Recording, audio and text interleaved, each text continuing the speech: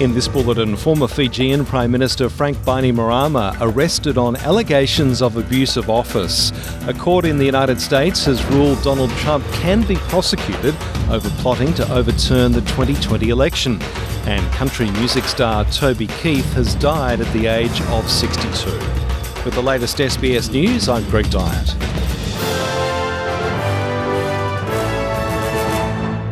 Former Fijian Prime Minister Frank Bainimarama has been arrested on historic allegations of abuse of office.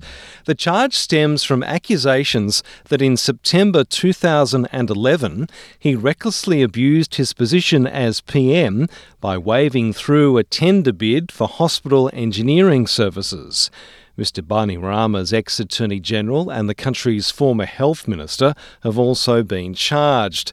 The trio is due to face court today. A court in the United States has ruled Donald Trump no longer has presidential immunity and can be prosecuted over plotting to overturn the 2020 election.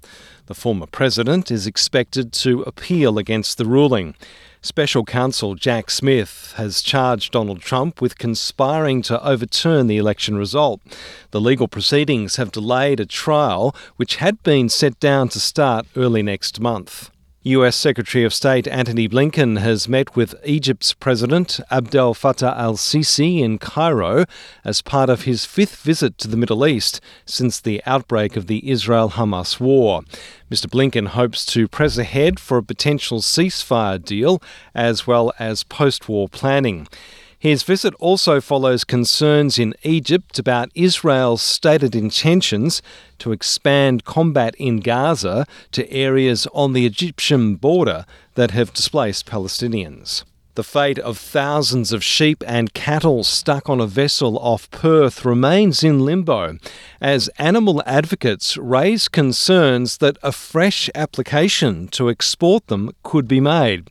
More than 16,000 animals have been packed aboard the ship since January the 5th, when it sailed for the Middle East from Fremantle before being ordered to abandon its voyage due to Houthi rebel attacks in the Red Sea.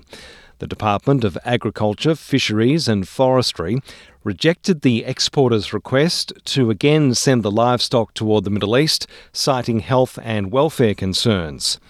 Agriculture Minister Murray Watt says he'd like to see the matter resolved as quickly as possible. They have the responsibility to come up with a proposal for what is done with these livestock now, but the department has made clear that they stand ready and willing to assist the exporter with whatever decision and whatever proposal they come up with. And in fact, my department has been working with the exporter and a range of meat industry bodies within Australia to develop some possible options for the exporter to consider.